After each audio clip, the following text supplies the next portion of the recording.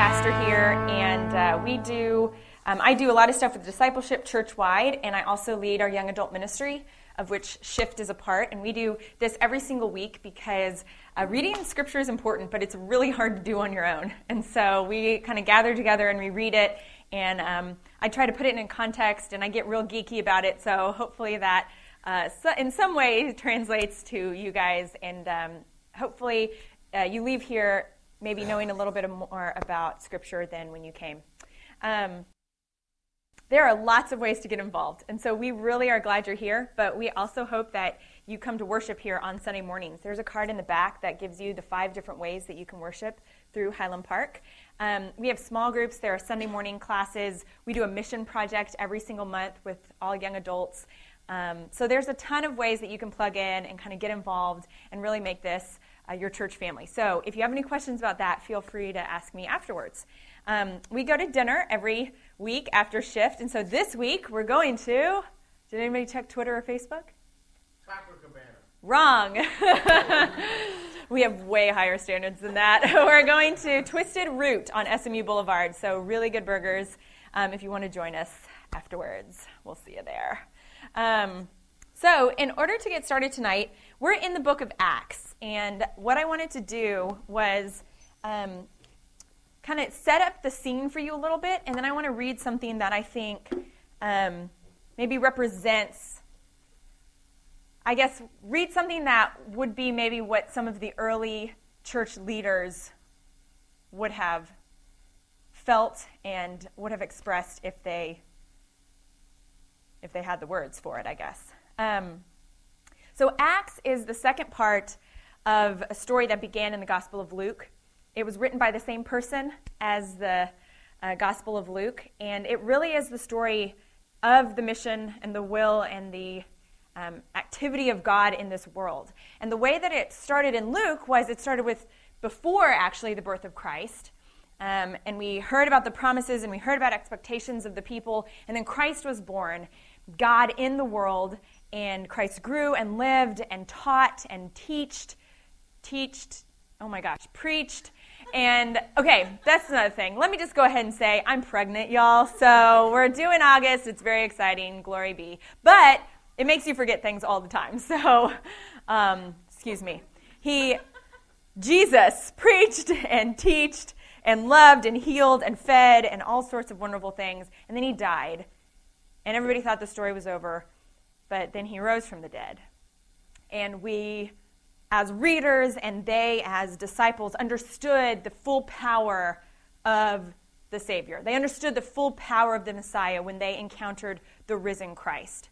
And so the story in Acts is the continuation of that story. After Christ was raised, how were the disciples, how were the apostles, the followers of Christ, those people who knew the living Christ and then encountered the risen Christ, how are they going to continue Christ's message in the world? So as much as this story is the story of the book of Acts, is the story of the early church, the main character is still Christ. That is absolutely who and what is going on in this book. So it's the early church. It's the story of the early church. And so the apostles and the friends of Christ, all the people who had been around Christ and who witnessed the risen Christ, after he ascends, he says, okay, go and continue my mission in the world to the Gentiles in Jerusalem and then all the areas, every corner of the earth, the entire world, go and continue my mission to these people. And so it's the story of how they do that. But they're kind of left trying to figure it out for themselves, except they're really not on their own because the Holy Spirit comes upon them. And so they're guided by the Holy Spirit of God. But they still have to figure out a lot of stuff. They have a lot of disagreements about how things should go in kind of internally. Then they have disagreements with people on the outside of the new faith and practices who aren't really sure what they're doing. And then they have to figure out their structure and their system and how they're going to be organized and if there's going to be this comprehensive and kind of universal, regular understanding of what it means to be a Christian and to be a follower of Christ. And so they have to work out so many things. And there's all this tension in the book of Acts. We hear story after story that kind of, it gives us these details, but what it's really telling us is that there's tension within the new community and between the new community and those on the outside. And it's about figuring out then how we're supposed to survive, how we're supposed to actually be followers of Christ with one another when we come from so many different places and we have all this tension. In particular, there's tension about how, well, let me just start it this way. So basically, the new Christians are Jewish. That's what they are. They're Jewish, and so they practice their faith like good Jews. They just believe that Jesus was the promised Messiah that all Jews are waiting for. So every Jew is waiting for God's promises to be fulfilled in a Savior, in a Messiah. And there was a group of Jews who believed that Jesus Christ was the Messiah. The Messiah was Jesus Christ, this guy named Jesus. And so that, they were Jews, and they practiced, and they went to synagogue, and they, practiced the law, and they were good Jews who just believed in Christ as the Messiah. And then you have people, other Jews, who don't believe that the Messiah was Christ. And so all of a sudden there's tension between the Jews that do believe that Christ was the Messiah and the Jews that don't. And there was persecution that went on, and they would run each other out of town, and they would, mainly the Jews would run the Christians out of town. And this was something that happened time after time after again. Into every town that the Christian missionaries would go into, they would encounter the Jews of that town. And then some Jews would become believers and some Jews wouldn't. But without fail, pretty much all the time, the Jews that became believers, the missionaries themselves, would get run out by the Jews who weren't. So there was tension there, and we see that pattern happening over and over and over again. Then there's also tension between the Jews and the Gentiles, because Jews were the first folks to hear about this good news of Christ, but the Gentiles, the non-Jews, they were also hearing about this good news, and they also wanted to be a part. But being a part of, having faith in Jesus Christ, being a part of the movement really meant that you were a part of the community. There was no such thing as saying, well, I believe in Jesus Christ, and I believe in God, and I want to follow him like this, but I'm not into organized religion. I mean, there was no such thing as that. You had to be connected to the community, because that's what it meant to be a follower of Christ, is to be connected to this Christian community. And so you have these Jews who, remember, follow the laws about eating and clothes and what kind of food you're allowed to have, and how the ritualistic behaviors around eating, all sorts of things. And then you have Gentiles who are considered by the Jews pagans and unclean and not fit to be eaten with, that you can't eat with them, you can't hang out with them, like it's just wrong. And now all of a sudden they're like in the same community, and they're supposed to live and function and love each other and support each other like Christ called them to. So there's tension there, and they have to figure some things out. So one of the things that they figured out was, well, what are we going to require of the Gentiles? Are we going to require that they fulfill all the 613 laws that we as Jews have to fulfill? And they debated about it, and they argued about it, and like all the leaders of kind of different churches came together in Jerusalem, and they talked about it. And they decided, no, that's okay. They only have to fulfill 4 laws, and the good news is that one of them is not circumcision, because that was the issue. They were going to make all the Gentiles be circumcised if they were going to be Christians. They nixed that, which is good.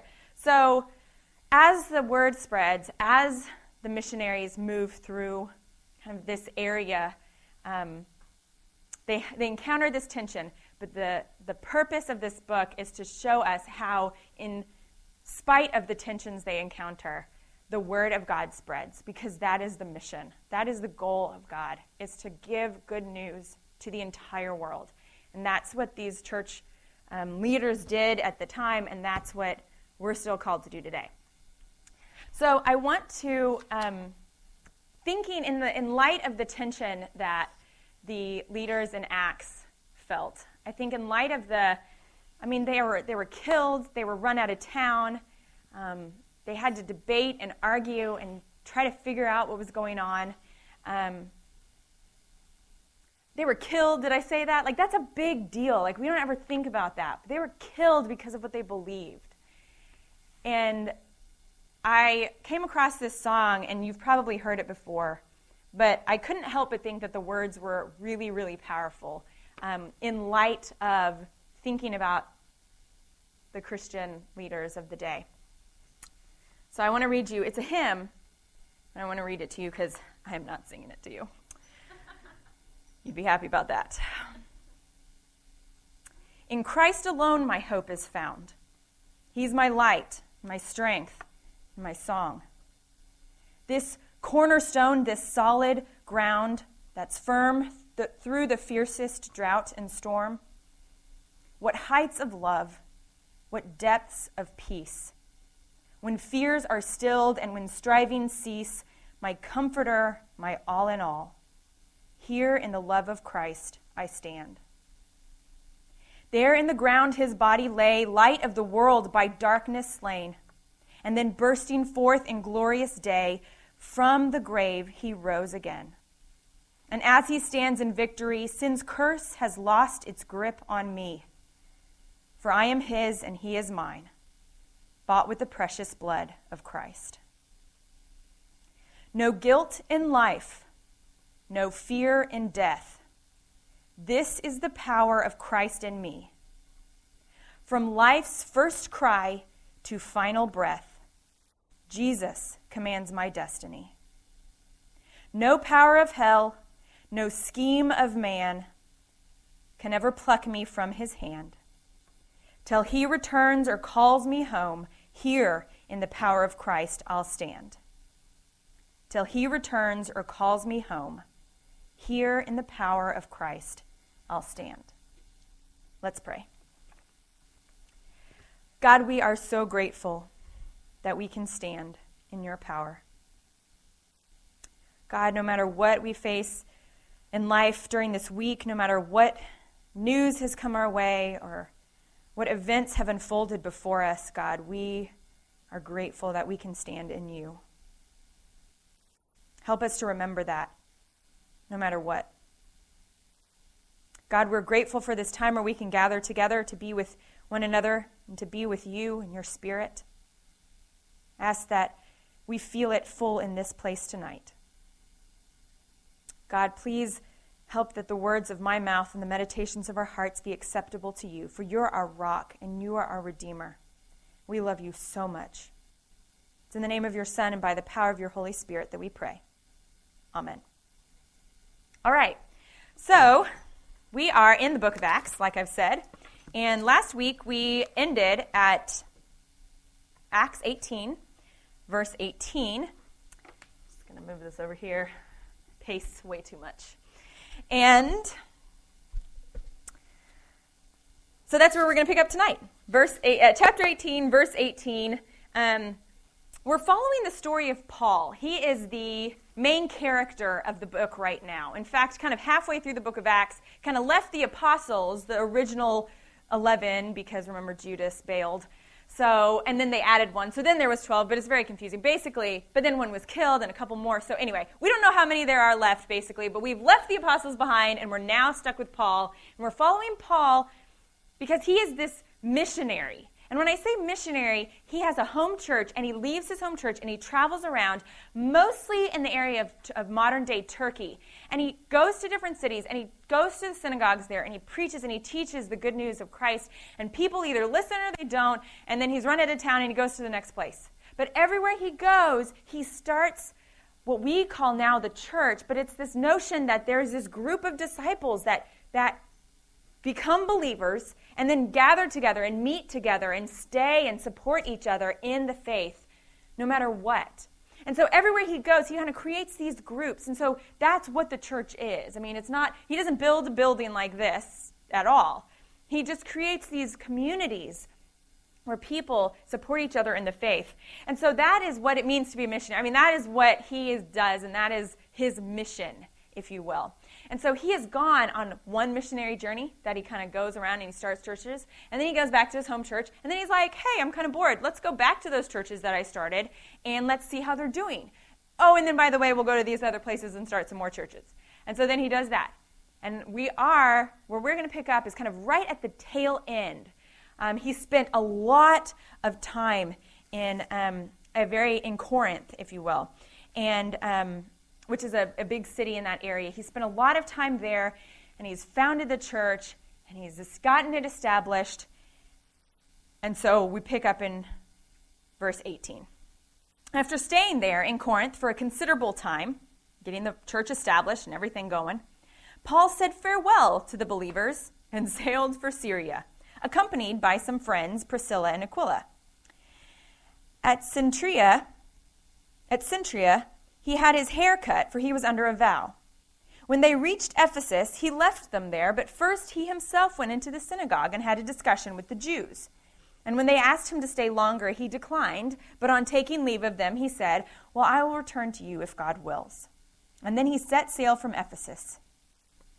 When he had landed at Caesarea, he went up into Jerusalem and greeted the church, and then went down to Antioch. After spending some time there, he departed and went from place to place through the regions of Galatia and Phrygia, I can never say that word, strengthening all the disciples. So let's stop there. Basically, what we have here is the end of the second missionary journey and the beginning of the third. And it happens so quick, which is a really actually interesting point. So he leaves Corinth, which was a big city, and he goes back to Syria. He goes back to his home church, and he's accompanied by his friends. He lands at Cenchrea, and that is a port city. It's like the harbor, if you will, and he has his hair cut for he's under a vow. And this is like such a random thing to have included in this story. And we're not really sure exactly what vow he was under, but it was most likely the vow was of a Nazirite. And that was similar to Samson, if you remember. There's no stories of Paul having like magic powers from his hair, though, so we're okay with that. And it's okay that he actually gets his hair cut, because there's some distinction in that vow. I mean, you're not supposed to drink alcohol. You're supposed to, be very careful about what you wear and what you eat. And you're not supposed to shave your head. So the idea maybe is that he's getting a haircut because he has long hair because he's never shaved his head. So that's why they think the vow is probably a Nazirite vow. Anyway, but all we know is he's headed home and he's kind of getting groomed up. You can just imagine like being on the road for a really long time, like camping or something, and walking around and it's dusty and you stayed at people's houses and, who knows what kind of care they could take of you. And so you're on your way home and it's like, all right, got to get cleaned up here. And so they reach Ephesus, which is one of the largest cities in the area, and he leaves his friends there. But he goes himself to the synagogue. Now, for those of you who have been a part of this study, this is literally like word for word what he does in every city. He goes to the synagogue and he talks to the Jews there. The only difference is there's no like debating and like they don't run him out of town. In fact, they ask him to stay. We really don't know the context. I mean, we assume it's because they kind of like what he's saying. So they asked him to stay, but he's like, look, I got to go back. I got to check in with the mother church, and then I'll come back to you if it's willed by God, of course. So he sets sail from Ephesus, and he lands at Caesarea, and he goes up to Jerusalem, and he greets the church there. And what's important here to note is that when the church started, when the Christian, the followers of Christ started, they started in Jerusalem. That was the home base. In fact, that's still the home base if you look at it from like an apostolic viewpoint. From an apostle viewpoint, that's where all the apostles are in Jerusalem. And they still kind of have a lot of the church leadership is there. And so there's still this sense that no matter where, the church has spread, decisions and kind of all roads lead back to that center point. That's kind of the home base of the church. But he goes there for such a short time. I mean, literally, it's like half of a sentence that he goes back to Jerusalem, because then he goes back to Antioch. Now, Antioch is his home church. That's kind of the church, that sent him on his way, that from which he started his missionary journeys. And so what we realize then is that Antioch really becomes more of a center for Paul's journeys and for Paul's mission. So really in the second half of the book of Acts, Antioch has been that base, that center. But then, of course, we have that as only half a sentence, because after spending some time there, he departs and he goes from place to place and he teaches. And so that is Paul ending the second missionary journey and starting his third missionary journey. So let's pick up in verse 24. Now, and it's kind of like a little scene, like flashback. Okay, meanwhile, there came to Ephesus a Jew named Apollos, a native of Alexandria. He was an eloquent man, well versed in the scriptures.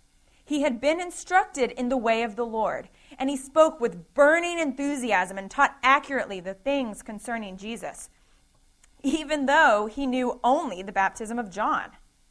He began to speak boldly in the synagogue, but when Priscilla and Aquila heard him, they took him aside and they explained the way of God to him more accurately. And when he wished to cross over to Achaia, the believers encouraged him and wrote to the disciples to welcome him.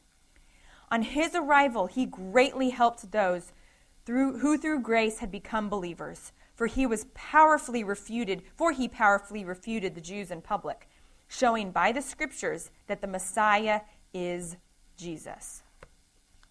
Now, this is actually a really funny story, kind of for Luke to include in this part of the book, because Paul is not a part of the story at all. And it's very clear that the author wants to make this is about Paul. This whole section of the book is about Paul. So the fact that Paul isn't here means that there's a reason that this author included it that is maybe more important than having to have a story with Paul in it. Does that make sense? So it's important. This story, it means like pay attention, basically. Because Paul's not in this, so what is it even doing here? But there's a reason for it, so we should pay attention. Okay, so a Jew, remember, Jew equals Christian. In a lot of ways, Jews are Christians. Do you get what I'm saying? So in this case, he's a Jewish Christian. But it does mean that he's not a Gentile Christian. So it links kind of the tradition that he comes from, the past that he comes from. So you know, again, the context in which where he's from and kind of in which he's ministering. So he's from Alexandria. Now, Alexandria was a huge city. In Egypt, and it was like it was like New York is to, Pecan Gap, Texas. It was like if you wanted to go to the center of the world and you wanted to learn and you wanted to study and you wanted to be exposed to culture and you wanted to, where all like roads kind of cross, you went to Alexandria. This is like a huge, powerful, influential city that there were so many learned people. You thought Athens was impressive. Like Alexandria was so crazy. It was also the home for a huge Jewish population. When they had to leave Israel back in the day, a long time ago, a lot of Jews actually settled in Alexandria. And so you have this they're called the diaspora Jews. They're Jews, but they're away from the homeland, kind of the promised land, if you will. So they're called diaspora Jews, and there's this whole community of them. So it makes sense that this Jewish person, who now we know kind of is in context as a Jewish Christian, came from Alexandria, and he's eloquent, and he's well-versed in scriptures. He's very learned. He knows what he's talking about. He had all this training because he'd been instructed in the way of the Lord. And the way is kind of a Lucan euphemism for the community. He's been instructed in the community of Christianity, like the Christian community. So he knows the Christian community. He's connected. He knows what he's talking about here. He spoke with burning enthusiasm, and he spoke accurately about things concerning Jesus, even though he only knew the baptism of John. Now, we're actually going to read in the next few verses more specifically what that means. So just go with me here. So he begins to speak boldly, and of course, Priscilla and Aquila, remember, Paul leaves them behind in Ephesus? Well, they hear him. So they're Jewish Christians as well. So they all go to the synagogue, like good Jewish Christians do. So they're in the synagogue, and they hear him preaching, and they're like, wow, he's pretty good. He's got some potential. And he speaks accurately, but they need to teach him more accurately. And that's like such an interesting little nuance there. And it has to do, again, with the fact that he's not been baptized. He's been baptized only with the baptism of John. And so they bring him in and they explain to him the way of the Lord more accurately. And he gets so excited, and so he wants to go to this Achaia is kind of the region in Greece, and it's like really kind of, we talked about it last time, it's a really active, powerful, popular region as well. And so he wants to go there and he wants to teach. And we get a sense that the church is connected, even though they're far apart, because the church writes to the other church. They write on his behalf, and they encourage the other church to support him. And so we see evidence of a connective network of believers and of churches there. And what does he do? Well, he really shows the Jews. He refutes the Jews in public. And he uses the scriptures to show that the Messiah is Jesus. Because remember, that's the issue. That's what the Jews who don't believe. That's what the Jews who don't believe struggle with. The fact that the Messiah is Jesus. And the order of that is really important, because the concern at this point is not who is Jesus. Nobody cares who Jesus is. The concern that the Jews have is who is the Messiah? Where is the Messiah? And so it's the fact that the Messiah, well, it's this guy named Jesus. And that's what Paul is teaching, and that's what Apollos is teaching. That's what the mission of the church right now is to show anybody who has been expecting the Messiah that the Messiah has actually come. The Messiah is Jesus. So this guy, Apollos, he never really meets Paul. They kind of pass like ships in the night. And the interesting thing, though, is in 1 Corinthians, which is a letter that Paul writes, he actually refers to Apollos. So this is a little discrepancy then in the story that we have here in Luke's version of Acts in the life of Paul versus what Paul writes in some of the letters that we have of his. So that's just an interesting note. You can circle it and just be like, question mark, what? Who knows what? And we'll just move on. Okay, chapter 19. While Apollos was in Corinth, Paul passed through the interior regions and came to Ephesus, where he found some disciples. He said to them, well, did you receive the Holy Spirit when you became a believer? And they replied, no, we haven't even heard of that, if there is a Holy Spirit. And then he said, well, into what then were you baptized? And they answered, well, into John's baptism. And Paul said, John baptized with the baptism of repentance, telling the people to believe in the one who was to come after him, that is, in Jesus. On hearing this, they were baptized in the name of the Lord Jesus. And when Paul had laid his hands on them, the Holy Spirit came upon them, and they spoke in tongues and prophesied. Altogether, there were about 12 of them. And he entered the synagogue, and for 3 months he spoke out boldly and argued persuasively about the kingdom of God. And when some stubbornly refused to believe and spoke evil of the way before the congregation, he left them, taking the disciples with him, and argued daily in the lecture hall of Tyrannus. Then this continued for 2 years, so that all the residents of Asia, both Jews and Greeks, heard the word of the Lord. So what we have here is this really kind of overarching theme that's very important to this author. What we have is kind of a point that how one understands and articulates one's faith is really important.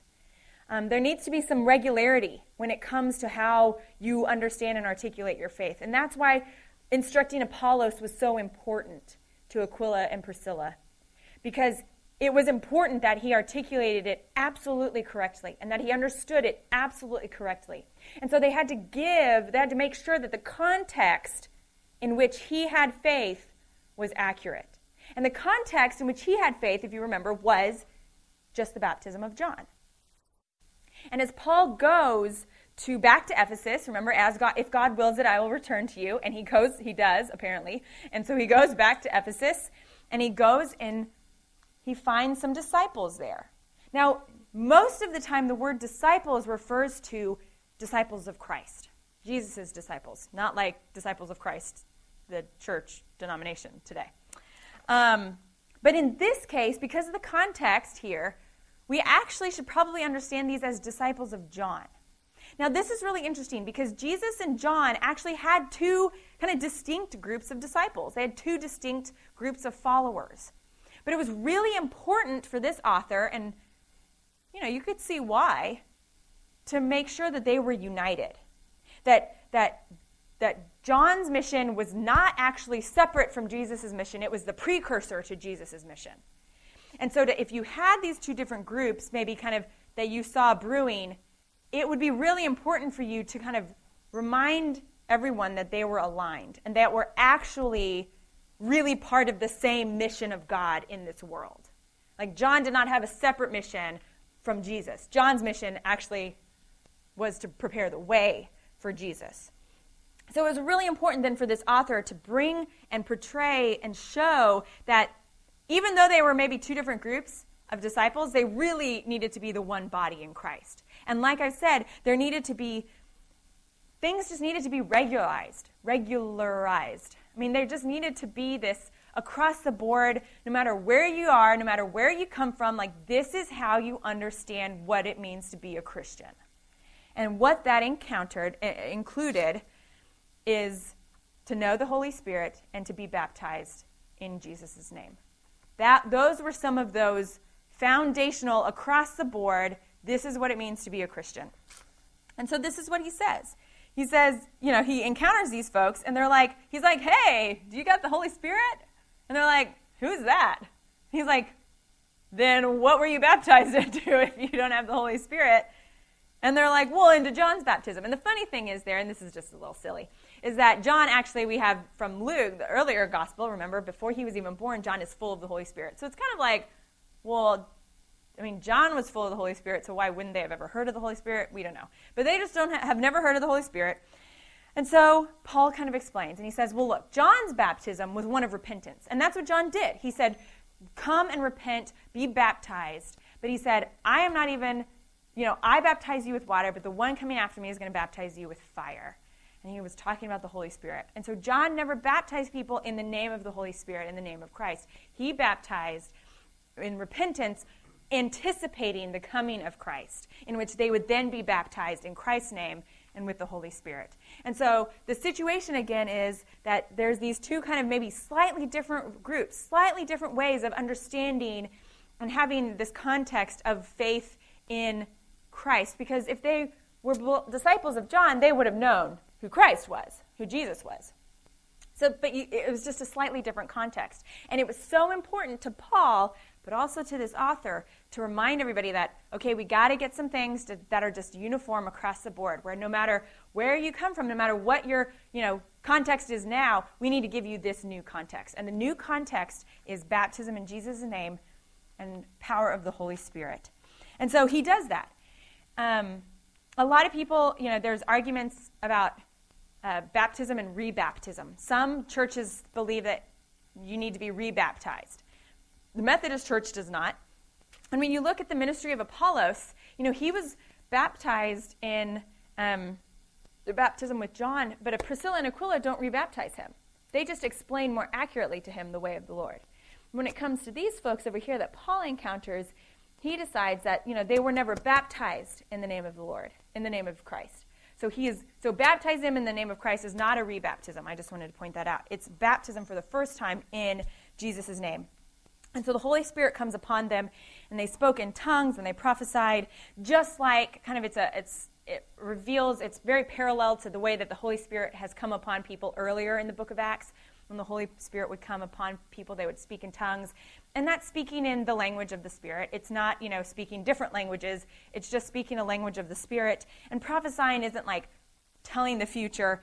It's kind of being full of speaking with inspiration from the Spirit. So however the Spirit will inspire you to speak, that's kind of what it means when we say the word prophesy there.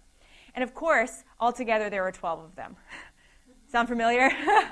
So we have this very symbolic moment here in Ephesus where Paul baptizes this group of disciples in Christ's name. They receive the Holy Spirit. They have all the signs of receiving the Holy Spirit that all the original apostles have, and there's 12 of them. And so what happens, in my opinion, when you read this story is all of a sudden, again, the center shifts. It shifts from Jerusalem. It went to Antioch with Paul. But all of a sudden now it's landed here in Ephesus. And he stays there for 2 years. And from his teaching there, from the church there, all of Asia hears about the way of the Lord. And that just means everywhere east hears of the way of the Lord. Because from that place, it just spreads like crazy. And so Ephesus becomes then the center of the missionary activity of the church. And that's kind of when it happens. So it's really powerful. And of course, he enters the synagogue. This is like a broken record. I mean, every night we talk about him entering a synagogue. And he teaches for 3 months, and he speaks out boldly, of course, and he argues persuasively, because you can't, you got to argue about it too. And some believe, but then some are really stubborn and they don't believe, and they start saying really evil things. So then he's like, all right, I'm out of here. And so he leaves, and he takes the disciples with him, and he goes and he teaches in this random lecture hall. And we don't know who this guy is or why he has a lecture hall, but he has a lecture hall, and Paul goes in it. And it's like, this is kind of what you would do. You like rent a lecture hall, and that's where you like speak and teach. It's like this room in the church. I've like rented it for the night, and I'm just going to speak, and whoever shows up is going to hear what I say. I mean, and that's kind of the deal. That was a practice back then. So Paul rents this random lecture hall, and from there he speaks, and he argues there daily, of course, and this continues for 2 years. Like I said, 2 years. And because of his argument, and because of his teaching, and because of, quite honestly, the Holy Spirit, the good news spreads. So let's end there. I can't really see what time it is, so I'm sorry if we're a few minutes over because there's a glare, but I know that it's close. So let's end there. And I want you to think about the fact that he's a place for 2 years, and all of Asia hears this news. And I was reading that, and I was like, okay, what I can read from that is that things take time, To do something well, to really establish something, it takes time. Even the word of the Lord, which is like the summary language for like the entire Christian message. That just can take time. But it's worth it to Paul to invest this time in this place. And we're here today because of that. And so it's powerful when you think about, friends that you have, or the ability to witness, or the ability to talk about this, or, the role of the church and the role that the church should play in our society today. I mean, it may take time, but it's worth it. Because the more that people hear the good news of God, the more that God's kingdom can be on earth as it is in heaven. Okay, let's pray. God, we do pray that your kingdom will continue to spread on earth as it is in heaven. We humbly ask to be a part of that, however we can. God, we are so thankful for your love, which makes all of this possible, and for your Spirit, which guides us in everything that we do. God, I pray this week that we feel your Spirit guiding us at work, at home, with friends, with family. No matter what we face, I pray that we lean into you, because we know that you have gone before, truly, even to death, and that you also walk beside us so that we're not alone. God, we pray for those who could not be with us tonight. We ask for safety in our travel and in our waking and in our sleeping. God, we love you so much. It's in the name of your Son, by the power of your Spirit.